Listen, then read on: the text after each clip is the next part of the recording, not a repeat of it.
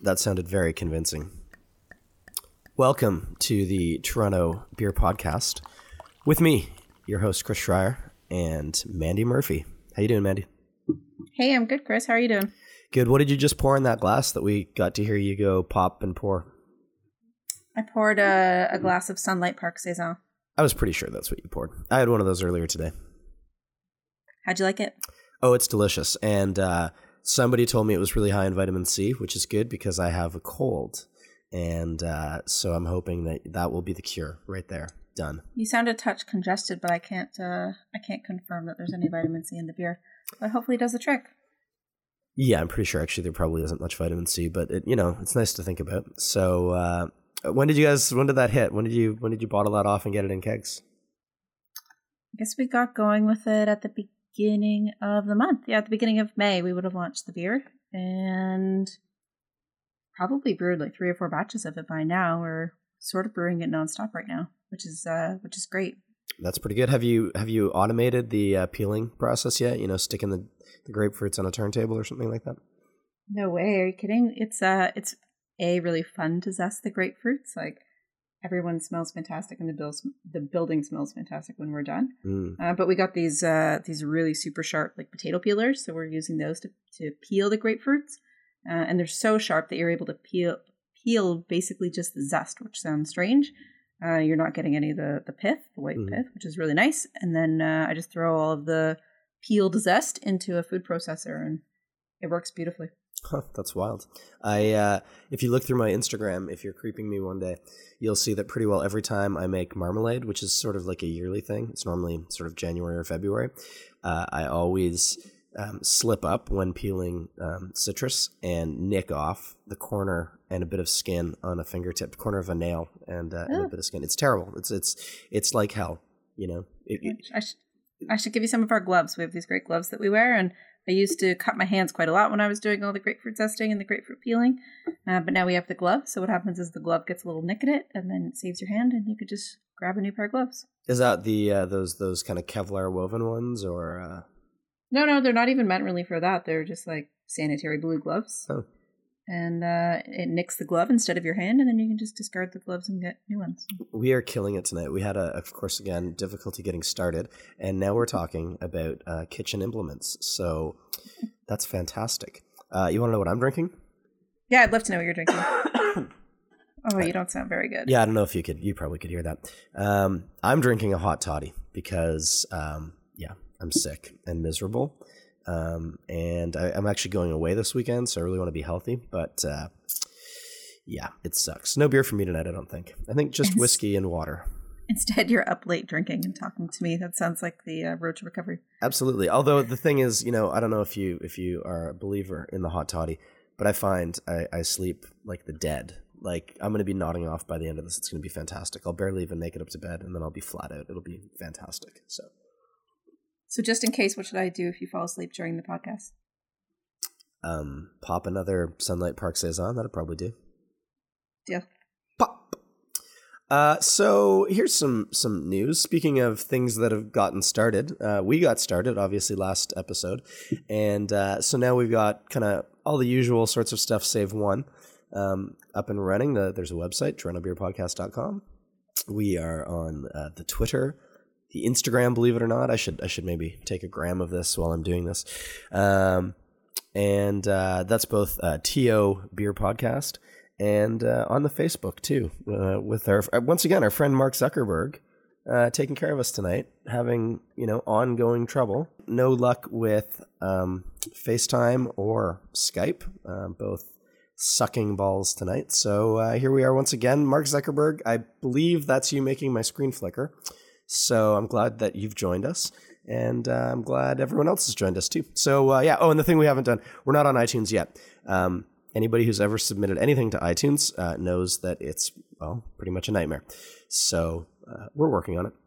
We'll get there sooner than later. For now, you can listen on the website or at SoundCloud. And and late breaking, a gentleman asked me on Bartel if he could download off SoundCloud.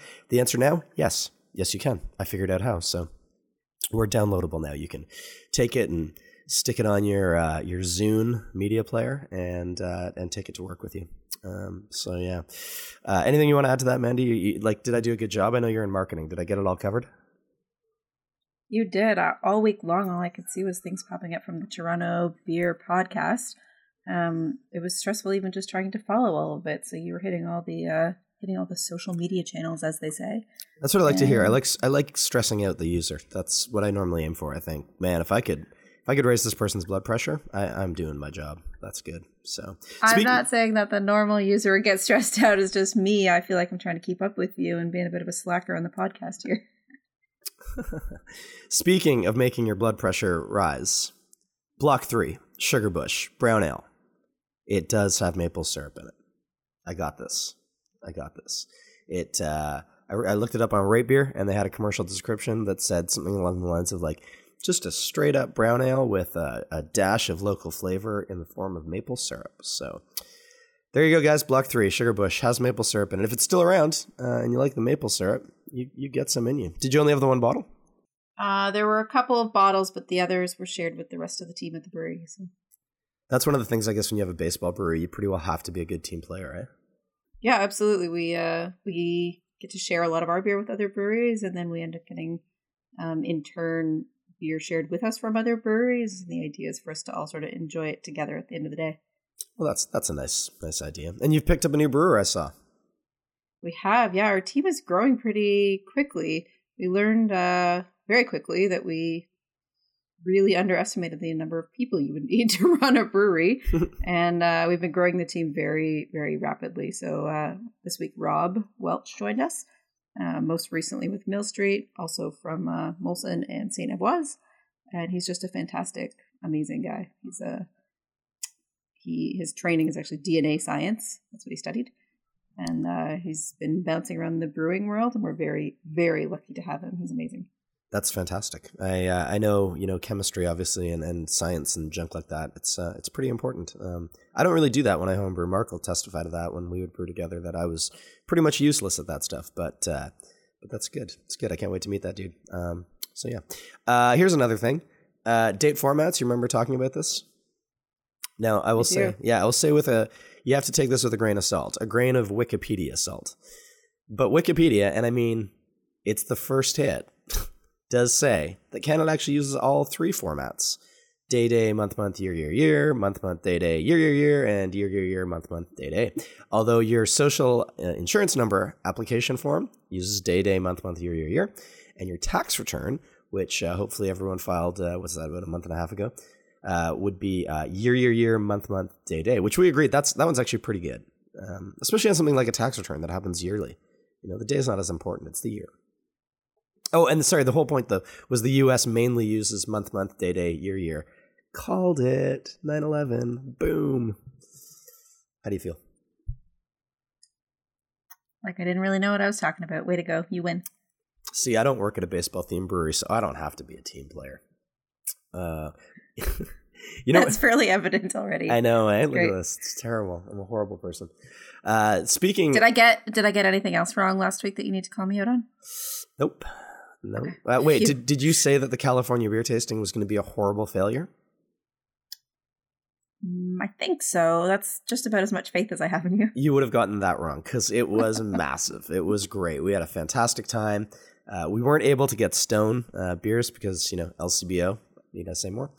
But we had a really good time, and we had 4 Californian beers and 2, I called them California-inspired beers. So we had Bo's Wag the Wolf, which is like a Hopfenweiss, and I don't actually know. Something else. It's escaping me now.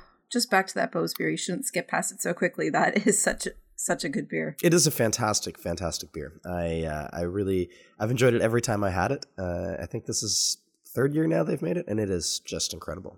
Really good. And it's at the LCBO right now, so you don't have to take our word for it. You go to the LCBO and you pick yourself some up. Anyway, June 20th coming up, we're going to do Saisons, and depending on how production goes over at a little brewery in Leslieville called Left Fields, we might have some Sunlight Park Saison in that tasting. So we'll see. We want to get in some kegs, actually. So Mark knows that. I gotta let him know we're ready to pull the trigger, guys. Mark, you're listening. I know you are, buddy. Pull the trigger. Pull it.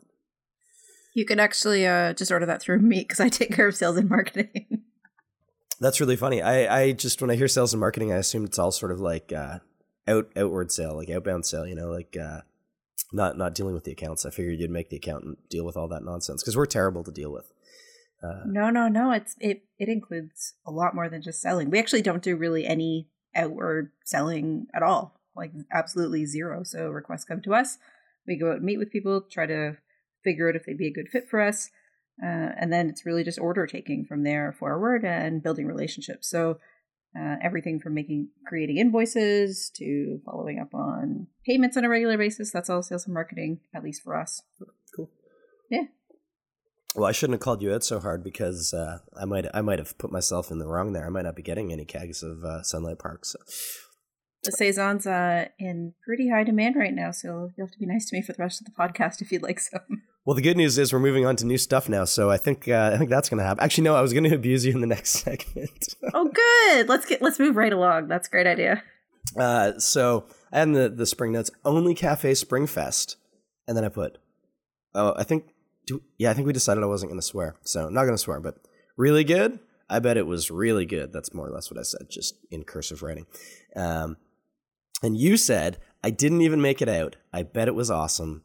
It always is. Yep. Yeah, you're right. You didn't make it out. And yep, it was awesome. You missed it. Were you there on the Friday or the Saturday? I was there both, which was... Oh, wow. I know. And that was a challenge because I was trying to be like really good on Friday night because I had to get up pretty early to take my son to a rugby tournament out in Burlington, of all places. And so I thought I was really good. And then I woke up at like 3 a.m. with like just like a catastrophic headache. And I had to suck back some water. And when I woke up in the morning, it wasn't any better. It was maybe even worse. And, I'm trying to look cheerful because it's his first tournament and he's really stoked, and he's a cute kid. So, I don't want to break his little heart. So, but I was in a rough state, but I made it and we went out to the tournament. And while I was there, I deconstructed a bit, and I suspect what happened. Is I drank a lot, not a lot, because I just said I didn't drink that much, but a large percentage of what I did drink was a wild fermented cider from West Avenue. Mm.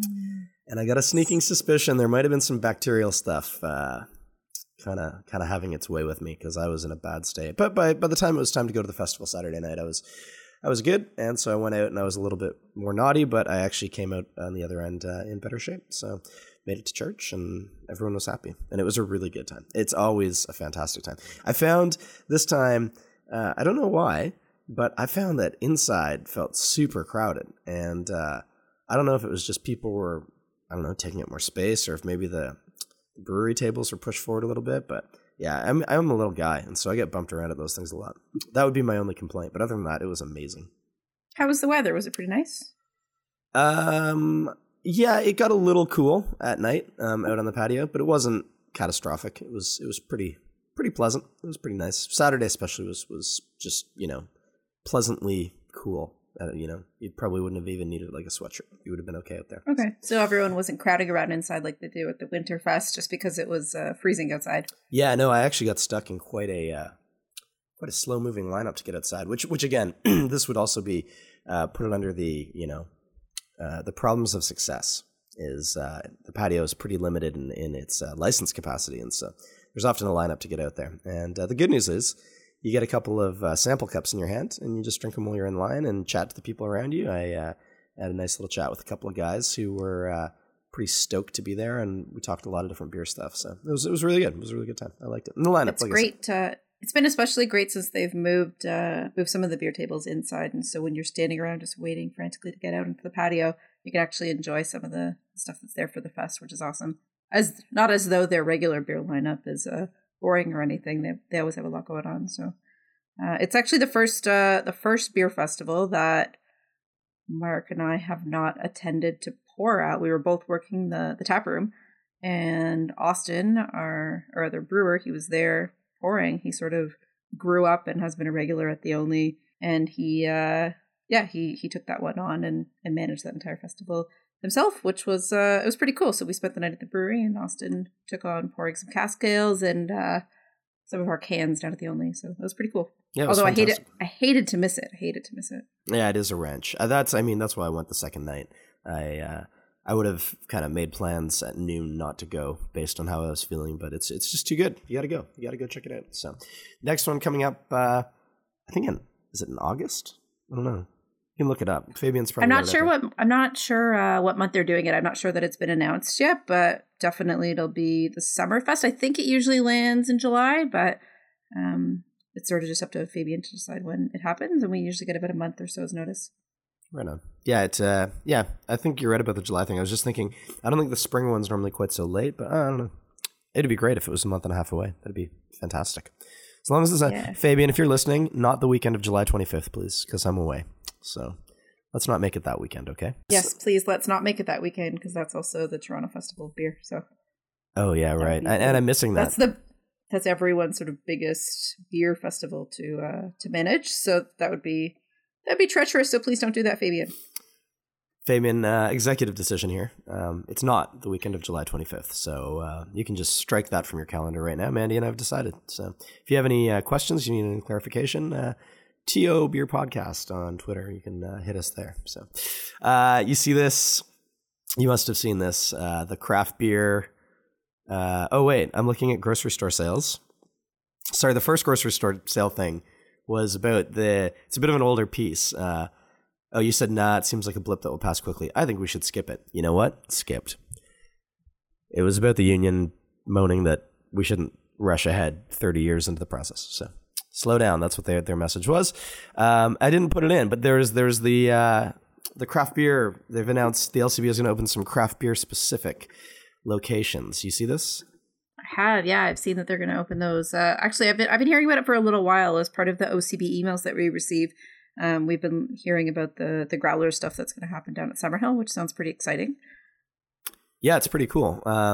If growlers are your thing, I tend to think this is just sort of a preemptive strike, because I think the plan, I can't remember the number, but they have a number of them that they want to have open before the beer hits the grocery stores, which is kind of cute. I mean, I don't know how many new stores they've opened in the past 5 years, but I bet they're going to double that count before the beer store or the beer goes into grocery stores. This is my thinking, but you know what? It looks like something that's going to be pretty positive for craft beer fans, so that's good. I like my understanding of it is that Summerhill's happening first as a craft beer boutique, or I'm not sure the exact name that they're using for the LCBO craft beer destinations, but the other, I think it's 25 stores across the province. The dates on those are to be announced.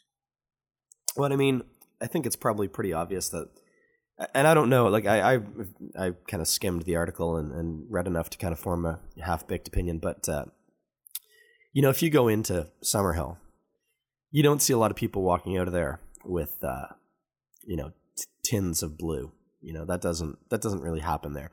So for them, I don't think it's much of a stretch to convert that over to craft beer. But good for them.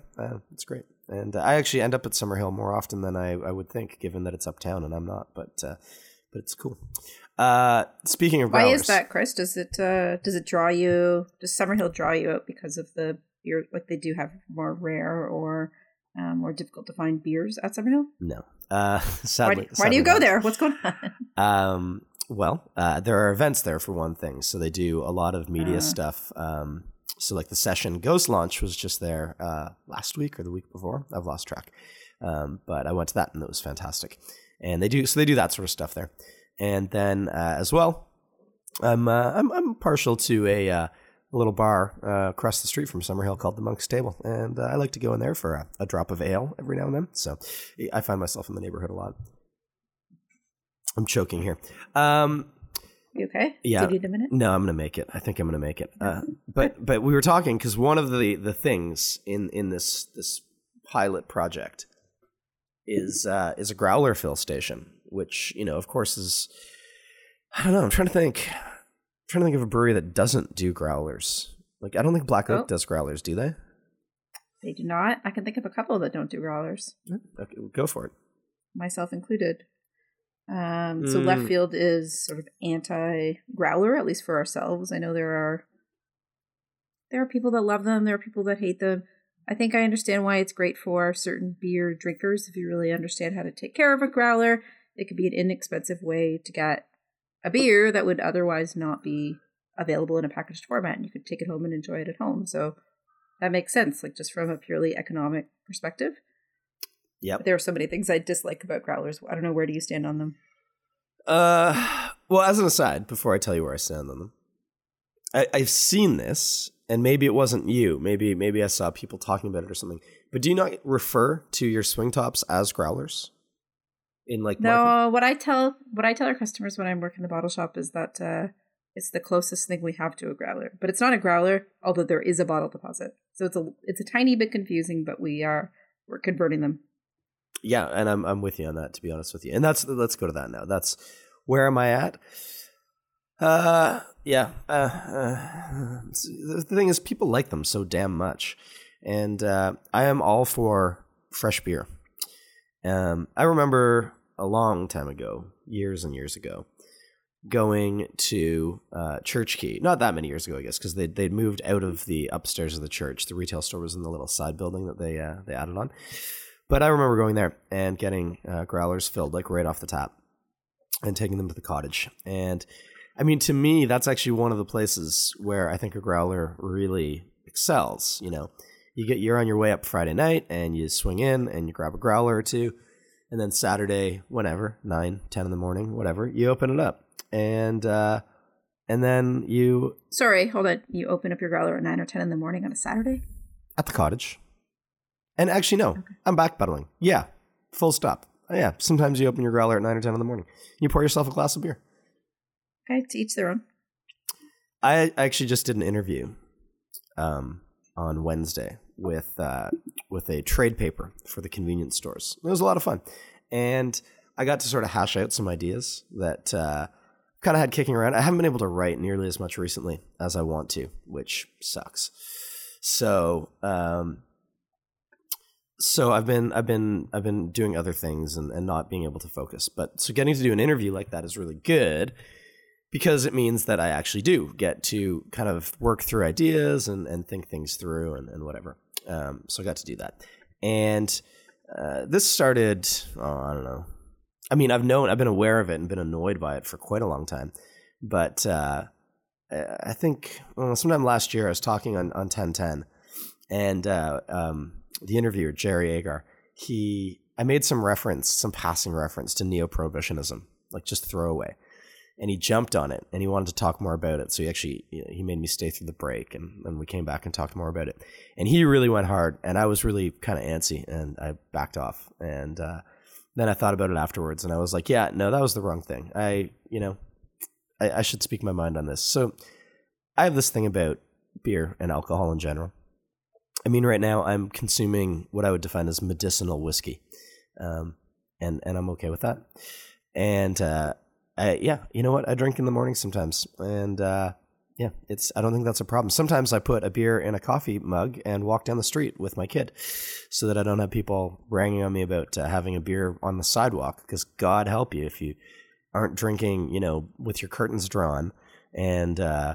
I don't know, like 3% beer. It's this is ridiculous. And so what I kind of came to is that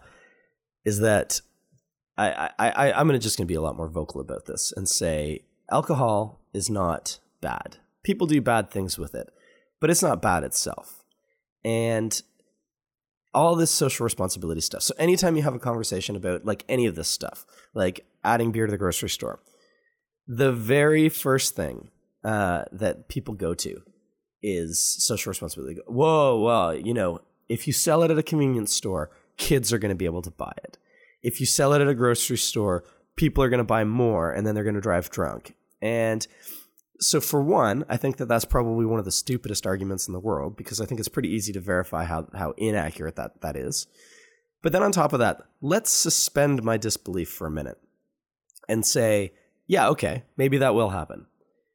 We need to look at the causes of why that happens. Just saying, okay, well then we'll tighten down alcohol sales so much that it becomes inconvenient for people with substance abuse issues to purchase. That's not going to fix their substance abuse issue, right? The people who do the bad things that social responsibility tells us, whoa, you can't sell beer at that time of day because of social responsibility. If we as a province addressed those issues and actually provided some frameworks for people, particularly on the lower scale in terms of income, to seek out counseling and treatment, and if we actually address the root cause, then you remove that whole argument. Right? If we're actually doing what we ought to be doing as a society, which is taking care of people, then the social responsibility thing goes out the window. So it's a bit like saying, you're bleeding copiously out of the neck right now. You got stabbed, with a sword in the neck. You're bleeding copiously. Well, what we're going to do here is we're going to not let you drink any water, because if you dehydrate, your blood's going to thicken up and maybe it'll stop. And it's like, no, that's stupid, right? I know that's not a perfect analogy, but I wanted an analogy about getting stabbed in the neck with a sword, so I used it. But it sort of works, right? I'm still having a hard time drawing the line between that and what you're talking about. I generally agree with what you're saying about just social responsibility and how we need to draw the line at a certain place, and just because beer is more conveniently available doesn't necessarily mean that that society is, or that beer drinkers are going to be sort of running amok in the streets. That's just not the reality. Sure, there are certain problems associated with alcohol consumption and alcohol abuse in the hands of folks who aren't necessarily treating it correctly. But yeah, I completely agree with what you're saying. We need to address the core issues. Yeah, exactly. And if we do that, if we can, as a province, really buckle down and spend, 10 or 15 years really focusing on helping people out who have serious, substance abuse issues and mental health issues, we actually, not only could we make a difference in the lives of the people who have easier access to alcohol, but we would, completely change the lives of some people who are living in some pretty dark spots. And, I think that's a good thing. So that's where I'm at with that. Okay, let's go back to growlers because I sidetracked. Yeah, so I like them for things like drinking at the cottage, when I can open the growler in the morning and then finish it before I go to bed. I know it's not going to oxidize notably overnight. Like I could stretch it over 2 days. I know that's perfectly acceptable. But to me, the other side of it, like a growler is like what? Like it's not even 4 pints. So I can open a growler and finish one while watching a movie, to be honest with you, depending on what's in the growler. But yeah, so that's kind of where I'm at. I like your swing top bottles a lot. I picked up 2 of the Sunlight Parks and quite enjoyed one today. And I love swing tops because I like things that quasi explode, and so that's a nice touch. But yeah, so hey, if you're a brewer out there, nothing against you, and I know like you're not selling growlers at your location because people aren't buying them. So more power to you. But yeah, it's something I just don't do that much. Sometimes I'll get one from Amsterdam, pick up one there, maybe some Cruiser. That's pretty good, but yeah. That's a great beer, but I just hate growlers. I really do. Like I hate pouring them. If you're pouring it from the tap, when you have that little device that sticks into the faucet and fills the growler from the bottom, it just looks terrible. Like the foam comes up everywhere. It makes a horrible mess. It shoots all over the backsplash.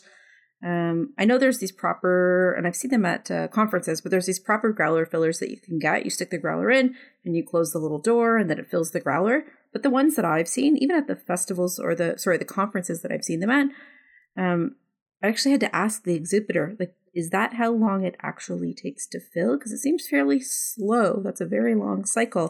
And they said, oh yeah, that's the fill rate. I thought, oh my goodness, I couldn't imagine doing that. I'd have to process like 10 other customers at the cash register before this person's growler was filled. So I hate it for that reason. As someone who's working in the tap room or the bottle shop, filling those things, it's a complete nightmare to deal with. But you're right, people love them. They absolutely love them. You don't know how many disappointed faces I see every day when they come in and say, do you do growlers? Do you have growlers? Will you fill my growler? Can you refill this 750 ml bottle from the taps? And the answer is always no, no, no, no, no. You just hate saying no to customers. The oxygen thing, I don't know that I'd really be able to detect it if I am consuming the growler properly and within like 24 to 48 hours. I don't think I would really be able to detect any oxygen if it's properly cleaned and you're storing it properly. But my biggest fear is that you can't rely on every single customer to treat a growler properly and to care for it properly. I don't know when I'm filling one if one's been properly cleaned. I can look at it and I can smell it, but you really don't know if it's been cleaned or sanitized properly. And there's only so much you can do while you're filling it to actually take care of it properly. And for me, I know you said you can finish off a growler during a movie. It's only 4 pints.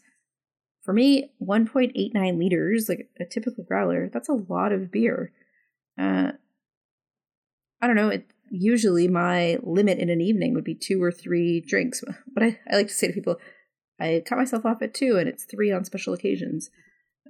And usually when I'm drinking 2 or 3 drinks, I would like each one of those to be different things. I like to sort of explore and bounce around from between different styles, or drink a couple different examples of the same style in an evening.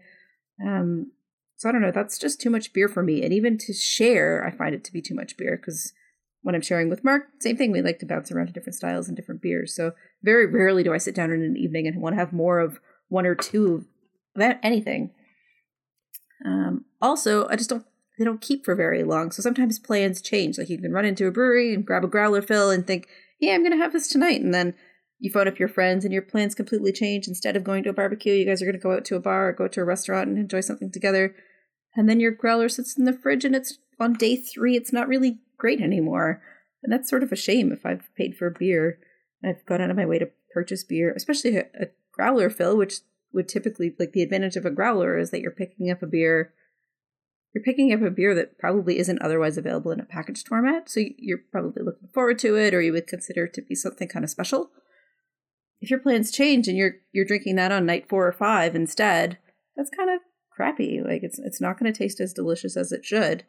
And the other thing with growlers, and the times that I have purchased them, I never finish them. I always try to reseal them. And I know that they shouldn't be resealed and kept, and I do it anyway because I'm like, oh, that's a great beer and I really want to have more of it. It never tastes as good when you reopen it. And for a regular consumer who doesn't necessarily know that you shouldn't be resealing it and consuming it later, maybe they've given it to somebody as a gift and that person doesn't know you shouldn't be resealing it and consuming it later, the beer just doesn't taste great. And what sort of impression does that give you of the brewery? I don't know. There are so many reasons. I could go on for another hour about the reasons I don't love growlers, but that's sort of why we've decided to not do them. Let me add in, because you brought up something that I always forget, because I don't think I've ever been to a brewery and seen them do this. But if you walk into a brewery with a growler that, like, that's the thing. I know people in the States talk about this. It's like, it's your growler. You own it. It's unbranded or whatever. Or maybe it's branded with another brewery's logo or whatever, but it's like, it's your growler. And they just take it and stick it on the filler and fill it. That's the grossest thing in the world. Like, I can't even go there. Like, that's horrible. And like, I got into a conversation with some guys. I hesitate to say in case it wasn't, but I feel like it might've been Hill. Will fill personal growlers, and they apparently do a visual inspection. And they're like, yeah, that's good. If you go into Amsterdam, if you bring back one of Amsterdam's crazy big solid growlers and they're filling, right? Like maybe they've just gotten a keg of something, Springbok or something on, it's not something that they have pre-filled in the fridge just yet. If you walk in with that growler, what they're going to do is they're going to take it from you and put it in an empty pile, and they're going to get a fresh growler that they've cleaned and filled with sanitizer and drain it and fill the beer into a fresh, clean, properly sanitized bottle. I could not imagine trusting some, bro walking in with a growler and looking and thinking, oh, is that a little chunk of yeast in the bottom, or is that like a seam? Oh, it's probably a seam, And then as well, like, seriously, if you're at a brewery and they say, yeah, we're not going to fill this, you're going to be pissed. You're going to be like, no, fill it. Right? The brewery basically doesn't have a choice. I mean, I'm sure they could be, jerks about it. Be like, no, we're not filling this. This growler's gross. Or like, then they have to get in there with a brush and like take the time to clean it. That whole thing. I think you're sort of right, Chris, with the Amsterdam example. I think most breweries, at least here in Toronto, that do growler fills, the ones who do them will only fill their own growlers. And I think often they'll do the swap thing. Yeah. But I don't know. It's not for me. I just don't love it. Yeah, man. Like I said, growlers have a place for me, but not often. Yeah, to each their own. I hate seeing the sad faces that walk away and they really, really wish they could get a growler of something. But I don't know. It's just not for us, and to each their own. As a consumer, I could totally understand why it's appealing. Heck, when we came back from Portland, the Craft Brewers Conference last month, on our last night, we found a beer that we really, really loved. It was a double IPA by Fatheads, and we thought, this is so good. We have to share this with our team. So we got a growler fill and we brought it back and we drank it together as a team the next day. But only in the rarest of circumstances am I ever keen to really pick up a growler anywhere. Yeah, I hear you. I'm with you. I know, like, and then there are places too. You go to like the Granite for a growler, and they're pre-filled Captain, and they have a shrink wrap on them. I think that's all done in the brewery with like a counter fill and stuff. It's, it's a very different system at different breweries. But okay, I think we've done this. Chris and Mandy, not big fans of the growlers, but if you are, hey, good for you. Go ahead, you enjoy your growler. As an aside, and actually, I'm going to say this one for you guys too. If you are the kind of person like me who takes a bottle or a growler or whatever, back to the brewery properly, when you empty it, here, just throw it under the tap for a minute, okay? Just give it a little swish out with some nice fresh clean water. Get any gunk out, just even residue of beer. Whether you leave it open and it dries into a nasty scuzzy film, or you leave it closed and God knows what happens to it, that just adds so much work for the people at the brewery. They have to clean and sanitize the bottles as if they're pretty dirty anyway. But if they go through that process and then they inspect it and it's still dirty, that just sucks. And that's gross. Also, unless they're sitting out in the garage, they stink. So don't do that, okay, kids? If you're drinking your swing top from left field, when you finish it, first thing, when you walk to the kitchen to put the glass in the dishwasher, just give the bottle a little swish out, okay? That PSA brought to you by the people who have to fill growlers and bottles at breweries and find what people do to their bottles disturbing and disgusting. So, hey, Mandy, that's really kind of you, Chris. I appreciate that. I take tons and tons of bottle returns back every day, and I actually need to say that we're pretty impressed with the care that people take with the bottles that they do bring back to us. Most of them they're returned open and smells fairly clean. So I can tell that most bottles are being returned sort of rinsed and fairly quickly after they're packaged. And sometimes they'll come back to us with a little tag on them that has the packaged on date. And it's like something they bought 2 or 3 days ago. And it's pretty incredible. So way to go, Leslieville. Good job. Well, you guys are just a clean bunch of people. I know. I don't know if pretty much perfect in every way. Pretty much. I'm not going to say the brewery name because I don't know if it's a bit of a graphic thing, and I don't want people thinking about this when they're drinking the beer. But I've been told by people who work the bottling line at a notable Toronto brewery, sort of the list of stuff that they've pulled out of bottles, or not necessarily that they've pulled out, because sometimes they just throw the bottle out because it's that gross. But like a half dozen cigarette butts that are soaked in stale beer. That's nice, guys. Thanks for taking care of that one. Used condoms. That's charming, right? Those ones are going straight in the garbage. Like, they're not even trying to reclaim those bottles. But people are idiots. And so it's good. If you're a left field customer, give yourself a pat on the back right now. Keep on sending those bottles back clean. You don't have to worry about the cans, okay? You don't have to rinse those. I won't make you do that. You just take those back to the beer store. But yeah. Get those bottles clean. Hey, that's horrifying. I have a trivia question for you. Do you know? I think there are probably more than one. But what's an item that cannot be removed from a bottle once it's inside? Well, I've been told by. I remember a long time ago on the Steam Whistle Brewery tour, they talked about how they actually had to fabricate sort of a tool to get crushed bottle caps out, that they wouldn't come out in the standard rinse procedure. So is that what you're thinking? That's one that I learned on a Steam Whistle tour, but on a super early iteration of the Steam Whistle tours many, many years ago, we learned of another that it's actually impossible to get out of the bottle. And I'm pretty sure, I don't know if this is still the case, but if I recall correctly, the bottles actually just get discarded if this item's inside. Any other guesses? Is it a baby mouse? No. I don't know what they do with those. Hopefully, yeah. Hopefully they discard them. Yeah. I'll tell you a story in a minute, but okay, I give up though. I'll know because I feel like I heard this too, that there was something that was just flat out impossible. So give it to me. It's a freezy wrapper.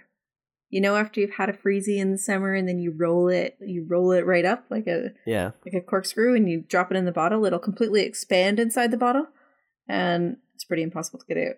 Yeah, you're telling me they can't just reach in there with a forceps and like pull it out? I don't know. It might just be one of those things that's not worth the effort. Like, you just chuck it. But hey, let me just backpedal for a minute here. Stop putting stuff in your bottles. They're not the garbage, okay? So rinse them out, let them dry, and leave them alone. That's what I'm saying. So here's a funny dead mouse story. I was driving home one day, and there was, a little pile of garbage out at the curb early on like the day before garbage day. And I saw a, why am I blanking here? A carboy. There's a carboy, like a 5-gallon carboy in it. If you don't homebrew or whatever, a carboy is like it's like a water cooler jug, but it's made out of glass. Although there are plastic ones in it too. And you ferment the beer in it. You put it in there and you put a little airlock in the top. So I saw this one. So, obviously screech on the brakes, and it was dirty. Like it had been living outside. And there were actually some leaves had gotten into the bottom. So the bottom was kind of caked in leaves, right? And it was really dusty and like, rain spotted and stuff. So, but it was this sort of blue tinted glass. It was really beautiful and it was quite heavy. So I picked it up and I threw it in the car.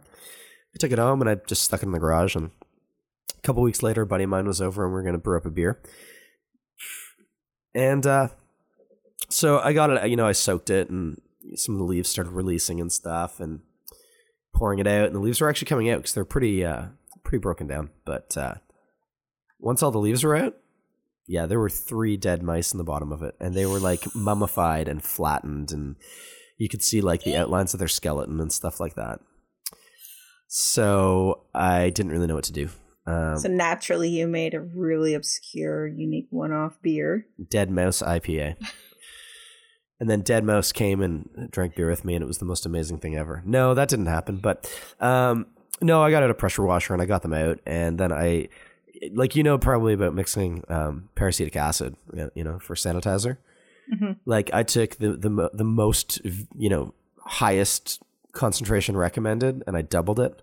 And I let it sit for about 3 days, and I scrubbed and scrubbed and scrubbed and scrubbed and scrubbed and kept on doing that. So I felt I know it was clean. It's just, mentally there's this thing. And the other thing is, once it was clean, it was this beautiful sort of teal or like almost aquamarine blue tint to the glass. And it's fantastic, except it is like a mil or maybe even less too small to get my auto siphon into. So I have to get a little bit creative. I do a lot of pumping and stuff just with straight tubes, but I can't get my auto siphon into it, which sucks. So, but yeah, if you ever had a beer that I made, there's a chance it came out of a carboy that had some dead mice in it. So cheers to Bob and Doug. That's what that was. I thought it was super delicious. Yeah, it was tasty and a little bit of protein. So that's interesting. Hey, let's move along. And this is a cool one. I like the way this is going to go. I think we're going to go lower to higher, which is there's this whole thing, talking about in the States, what's craft beer?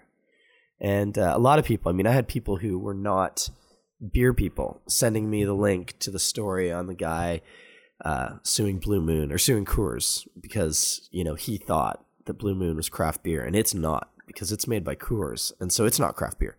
So he's suing them for some, ridiculous sum. I don't have the story pulled up here, but it was stupid. But anyway, and this is this ongoing thing. And I often dodge this question. I just say it's not that important. But talking about sort of like what defines craft and what we think about it. So why don't you jump in? You are, by the way, Mandy, a craft brewery as far as I'm concerned. And I think most people would agree with that. Yeah, I'm not sure that you and I see eye to eye on this, but I guess we'll figure it out as we go. Oh, this could be good. I tend to agree with the Brewers Association under the U.S. We are a member of the Brewers Association, but I tend to agree with their definition of a craft brewery, which states that your annual production needs to be, I don't know, I think it's like 5 or 6 million barrels or less, which basically just includes every craft brewery, including the very largest in the U.S. So that definition would obviously be different in Ontario or in Canada, where breweries tend to be a lot smaller. Yep. So you can't really go by the barrel benchmark that they have in the US. But I think that the independent thing is really important. So you need to have less than, I think it's 25% of your ownership of the brewery needs to be controlled by someone who is not, or a company that does not own anything other beverage alcohol company that's not a craft brewer. So that would prevent like brands like Shock Top or Blue Moon being classified as craft brewers. And then generally your brewing methods and your ingredients need to be traditional. And so those things I think are pretty important. And I don't know, I think the way I make my drinking decisions tend to just skew toward craft beer. So things that I would consider are things like, does it taste good? Is it a style I like? Is it relatively fresh? Like, when was it packaged? Is it fresh? What are the company's business practices? Like, when you're drinking hyper-local beer, I think you could think of the companies themselves, and you and I being immersed in the industry. Like, are they nice people? Do they treat their employees well? Do they operate with integrity? Do they actually make good beer? Right, and that's the first thing I always think of. Like, does it taste good? Even sometimes I'll and I'm a sucker for packaging, but sometimes I'll even choose a beer based on, does it look good? But that will never be true if I don't agree with the company's business practices, and if they treat people well. Do they operate legally or with integrity? So there's all these other deciding factors, I think, for us in the beer industry as you get more and more immersed in it. But I think oftentimes macro beer companies will fall to the bottom of that list more often than not. And I don't know, I'm the first one to remind folks of the fact that like, these are people too, and they have people who work for large breweries, and Mark was one of them for a year or so. They have families, and they are just like you and I. They're not evil, and they're not the devil. But just generally speaking, my number one criteria for choosing a beer is, does it taste good? Is it a style I like? And generally speaking, I shy away from light lagers. I actually didn't enjoy beer before I discovered craft beer because I just don't like that style. And that's what 80+% of the beer in Ontario is. So I thought beer was gross. But just back to the craft thing and the Blue Moon, I think, I don't know, I believe very strongly in honest advertising practices and being very authentic and real with who you are to the public. And the fact that a company like Blue Moon doesn't actually even reveal anywhere on their website that they're affiliated with AB InBev or Molson Coors, rather, it's like, that's a serious concern. Yep. So here's my thing.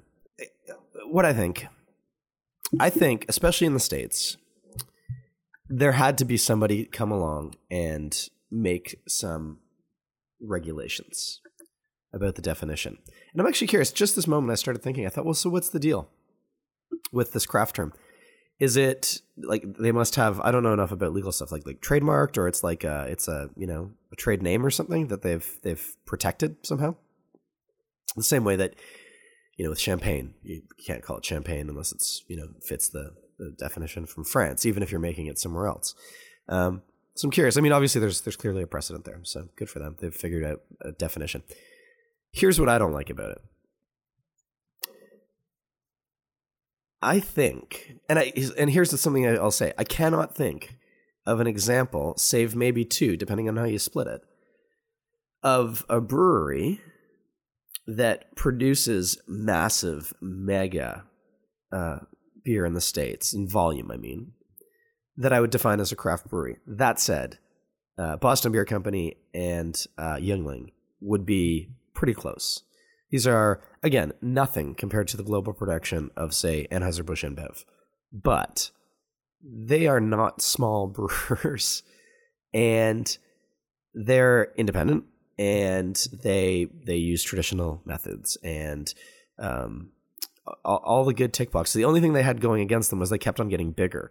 And so the Brewers Association kept changing the number, recognizing that a brewery can be really big and still be a craft brewery. And so really what the Brewers Association is doing is they have picked a group of breweries and basically said, you will never be able to call yourself a craft brewery because you are too large. I mean, if you go to the States, I don't know how thorough they are, but I guarantee you there are a number, because there's like over 2,000 breweries in the States, a number of breweries in the States that probably are predominantly extract breweries. There's at least one I know of in Ontario that I think is often stuck under the craft brand, but it's an extract brewery. They don't have a mill. There's no grain. I've been. And to be honest, they're in an area where really complex, challenging beers aren't going to move. So they're selling beers to the people who come into their place, and they're not particularly bad. They're just not great. They're sort of one-dimensional extract brewers. If you don't know a lot about brewing, extract is like they make a syrup from malt, and you just mix that in with water rather than actually having to go through the process of mashing the grains, which admittedly is time-consuming and can be challenging. But what the Brewers Association has done, though, is basically said, well, you guys never get to be craft brewers. And these guys who were craft brewers, we're going to keep shifting the goalposts. And they get to be craft brewers because we like them, but we don't like you. And so that sucks. That's stupid to me. It completely undervalues the entire process. Then when you move into a place like Ontario, I get it. If we were to use BA, Brewers Association standards, there are some really clear delineations.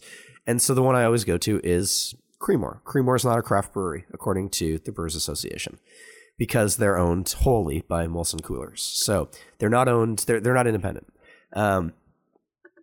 Creemore makes fantastic beer.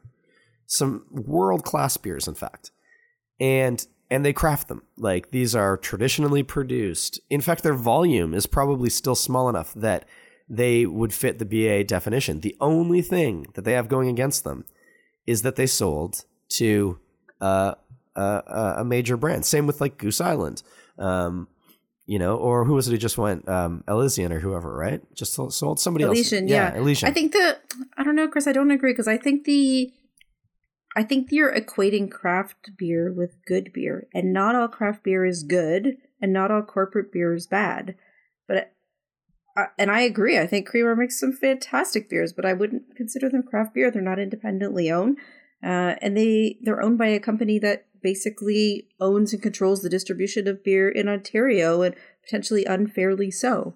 And so I just don't think we're on equal playing ground with a company like that, and it's not necessarily fair. They have insane lobbying power, and I just think it's incorrect for people to equate craft with good. I think generally that is good for craft brewers, that the general public thinks craft beer is good beer, or craft beer is that crazy flavorful beer that I may be interested in exploring, and that's okay for us as craft brewers. But I don't know, it's not always correct to equate craft beer with good beer and macro beer with bad beer, because there are some macro beers that are fantastic, and there are some craft beers that are terrible.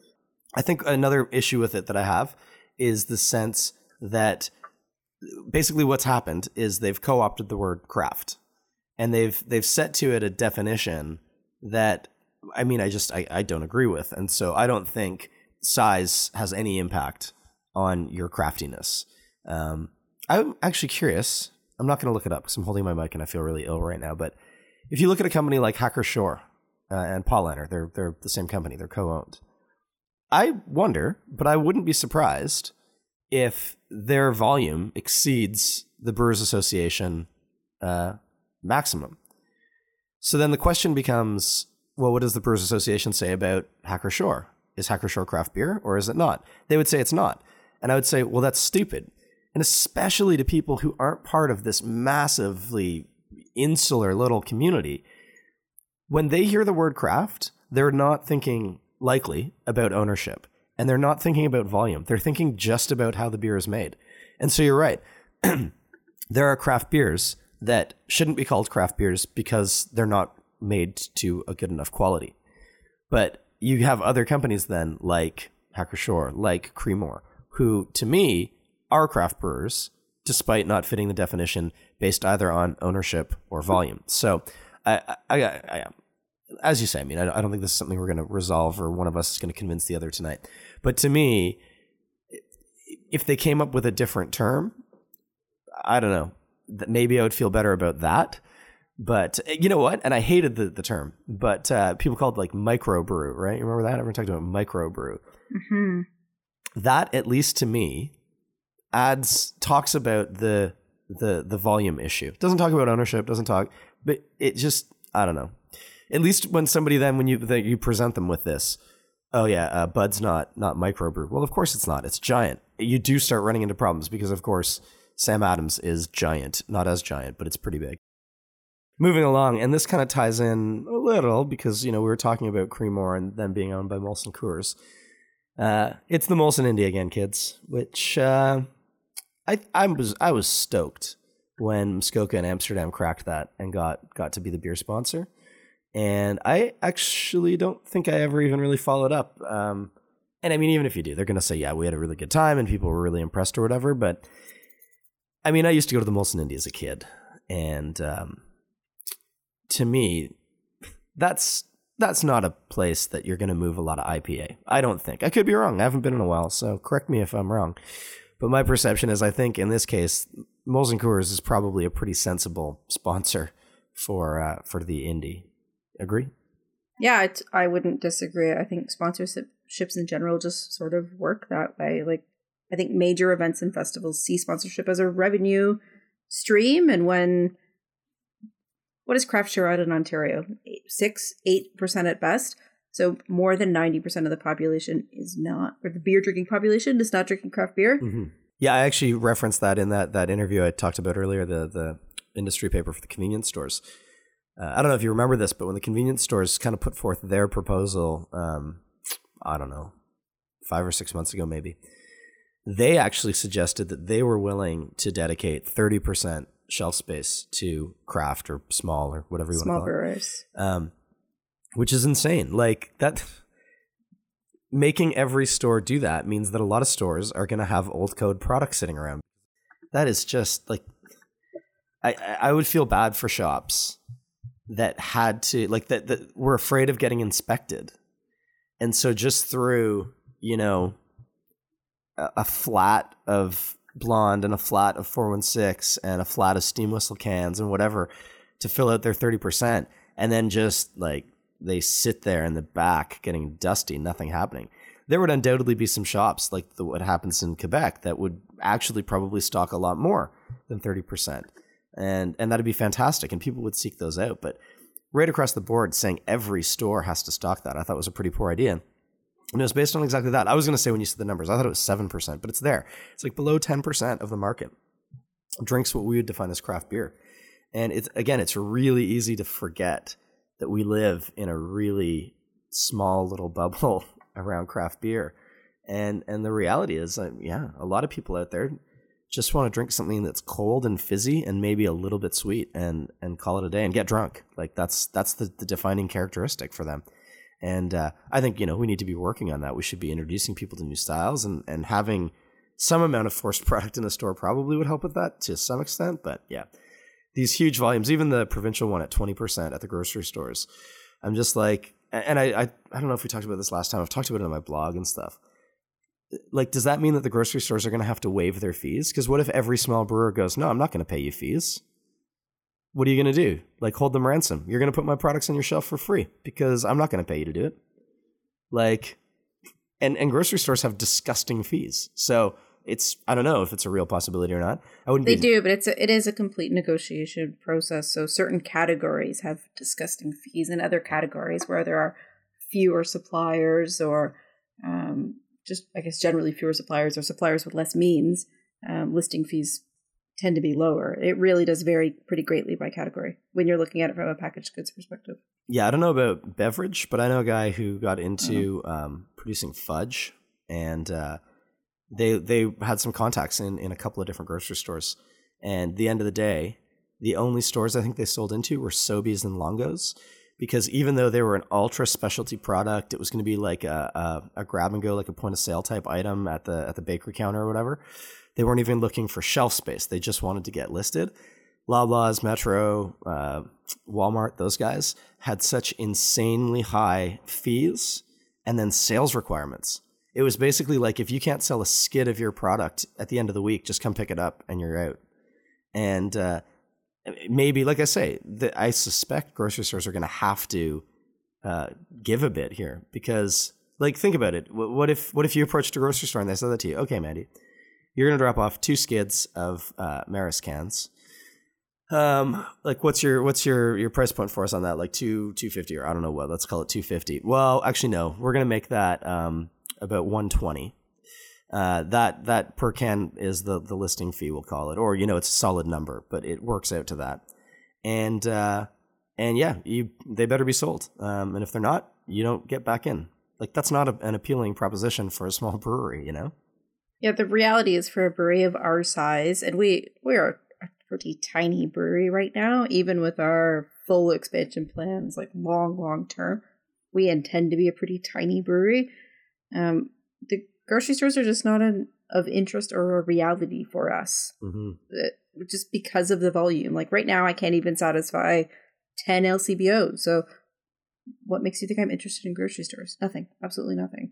And so that's the reality of a lot of small breweries, is there's not a ton of capacity. There's more. You see some of the medium-sized craft breweries in Ontario undergoing pretty significant expansions right now, and they're sort of preparing and ramping up for these changes that are coming. And that's fantastic, because we're going to need those breweries to be able to take advantage of that if craft beer is really going to be available in a big way, and if the market's actually really being opened up and we are getting more access to the consumer. But the vast majority of small breweries, I think, in the OCB, I think there are more than 25 or 30 breweries that are in the smallest volume range within the OCB. Mm-hmm. Yeah, that's the majority of them. If you look in the other volume ranges, there are like 5 or 6 or 4 or 5 breweries in each of the volume categories as you grow larger and larger. But most of the breweries are all lumped together in this one very small volume range. Maybe it's time to switch up those definitions, but that's neither here nor there. Yeah, it's something that we're working on. Yeah. Hey, you're going away this weekend. I am too, but where are you going? I am going to Buffalo, right across the border down the QEW. We're doing an amazing trip it's a road trip to the Buffalo Bisons game. So for those who aren't baseball nerds like myself, the Buffalo Bisons are the Toronto Blue Jays AAA affiliate team, or I guess commonly known as the farm team. And some of the excellent Jays players that you may have seen up at the Rogers Center last year, like Munenori Kawasaki and others, are on the regular roster of the Buffalo Bisons. And so last year we did a bus trip down to the game, and they have pretty fantastic beer available right across the border at Coca-Cola Field. So we're doing another one this year, and it's fun. Every year the trip gets a little bit bigger and bigger. The first year that we did it wasn't actually an official left field thing, but we had just launched the brewery in March, and sometime in the summer we decided to take a trip down the QEW to go to Coca-Cola Field and catch a Bisons game. And we took the delivery van, so we have a passenger van. It seats 8 people. We threw the seats back in the van, and we went with our closest friends. 8 of us went down to catch a game at Coca-Cola Field. The unfortunate part was that Mark was the only one insured on the van, and so he had to drive. Unfortunate for him and not the rest of us, but it's a really great time. They have a craft beer kiosk down there that has beers from Founders and the U.S. version of Great Lakes, Brooklyn, Ithaca, Pyramid, Long Trail, Flying Bison. Like, there's some really great craft beer that you can get down at the stadium. And it's a really good time. You're so close to the action, and you're almost basically on the field. And the quality of the I know I'm sounding like a huge baseball nerd, but the quality of the baseball is amazing. It's like you can hear the ball hitting the glove every time. You're just that close. They're playing on real grass, and it's just a real experience. It's a lot of fun. So we did that the first year. Last year we took a bus trip down. It was a 32 passenger van that I booked, or I guess a 32 passenger bus. We had 2 craft beers from left field on the bus. And then we actually got to go to craft beer happy hour down at the game, which was pretty cool. So with the exchange rate, it was insane. Craft beers were, for a 16-ounce pour, it ended up being $1.80. Oh, wow. Canadian was the conversion, because they were accepting Canadian at par and $20 denominations. So it was insane. And it was a really, really fun time. And so this year we've upped the size of the bus. So we're taking 56 people down to the game, and we're departing and we're returning to left field. So the bus actually comes and goes from the actual brewery. So it'll be a good time. We're excited. That's amazing. I actually wanted to go last year, and as always, I don't get to do stuff like that. I'm a lame wad, but I thought it looked like a lot of fun. And there's just something I think about going to a baseball game with people like that, kind of the common spirit. It's pretty good. I like that. It's pretty exciting. And it's sold out, you said, right? Yeah, the trip sold out much more quickly than we had expected. We've been asked if we have a waiting list, and we've been asked if we'll add a second bus. But we also like to the reason I do it is so that I can go to the game and I don't have to drive, to be honest with you. It's not a money-making venture. We just really look to break even on it. And so I've been asked if we'll add a second bus, and it just ends up being a bit unmanageable and unruly. Like 56 people, that's a lot of passengers that are sort of under my care. Yeah. And so we really wouldn't be looking to add another bus at this time. But there is another game late in the year that if this one goes well, there are no major problems, then I'll look to schedule a second bus trip for the year. Because it's just it is so much fun. It's such a good time. Well, if you're on the bus this weekend, you heard it first here. Behave well, please, because you could go again. Don't be a goofball. Rinse your bottles out and be a good kid. And we can all go in the fall or late summer or whatever. I myself am going to, and you'll love this because I know you love, proper terminology and branding and that sort of stuff. So I'm going to Ontario's Southwest this weekend. Ontario's Southwest. Yeah, that's what we're calling it now. So, where are you headed? Where are you off to? Sorry, pardon me there. Yeah, I'm going down to London and then to Sarnia, and so I'm going down Saturday. And I've been asked by a company to go down and do a little tour and write up an article for the. I should have really pulled this up before I did this. I might edit it in after, but if I got it wrong, I'm going to cut this part and edit it in. So I think it's oswculinary.com or .ca, and they're running a contest, and it's like it's $1,500 3-night winery tours and cider tours and brewery tours and cheese tasting and all sorts of good stuff. So to promote that, they're getting a bunch of different writers to go take a weekend down in Ontario's Southwest and soak it up. So I'm going to check out 3 breweries. I get to go to Forked River, Creative Fools. No, it's not Creative. Refined Fool Brewing. Refined Fool. Yeah, that's what it's called.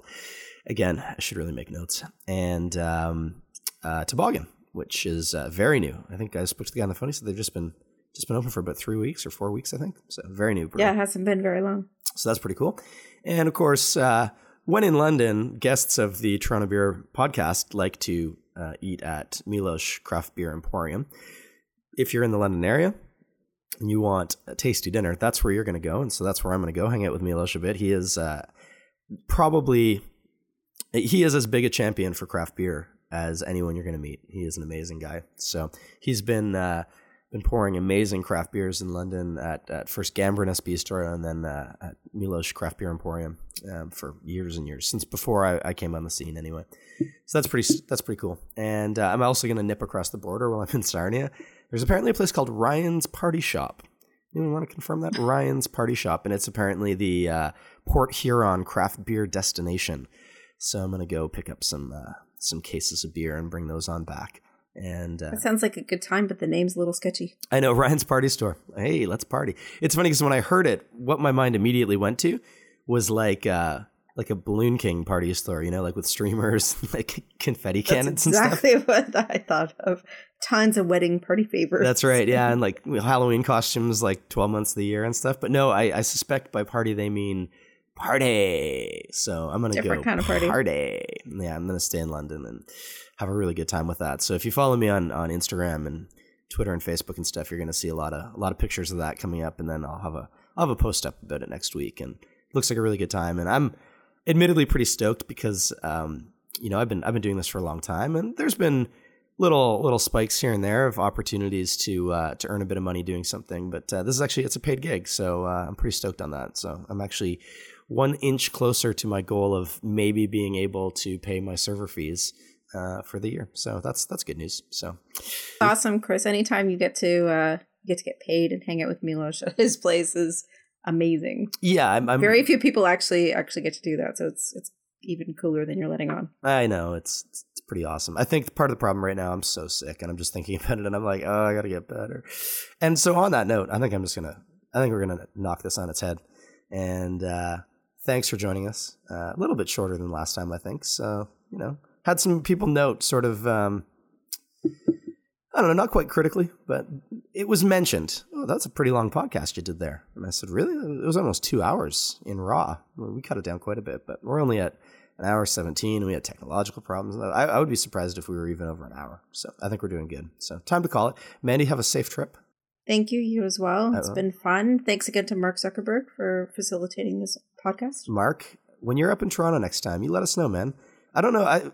People have asked me about this too. Like, do you want to do guest spots? I'd come and do a guest spot on the podcast. And people who I'm quite fond of, in fact. And my answer so far has been we don't know what we're doing. And I don't know if guests necessarily are going to be something we'll do. Maybe. I don't know. But Zuck, if you come to Toronto, buddy, we will have you on the podcast. Or if you just want to jump in anytime, like just cut in right now. Do you want to say goodbye, Zuckerberg? No, he doesn't. But did your lights flicker too? No, did yours? Yeah. Zuck said goodbye. Okay, thanks, buddy. You only to me. Only to me. You go get yourself an Alpine Duet now and have a good night, Mark. Everyone else, thanks for joining us. Toronto Beer Podcast. We'll talk to you again in about 2 weeks. Bye.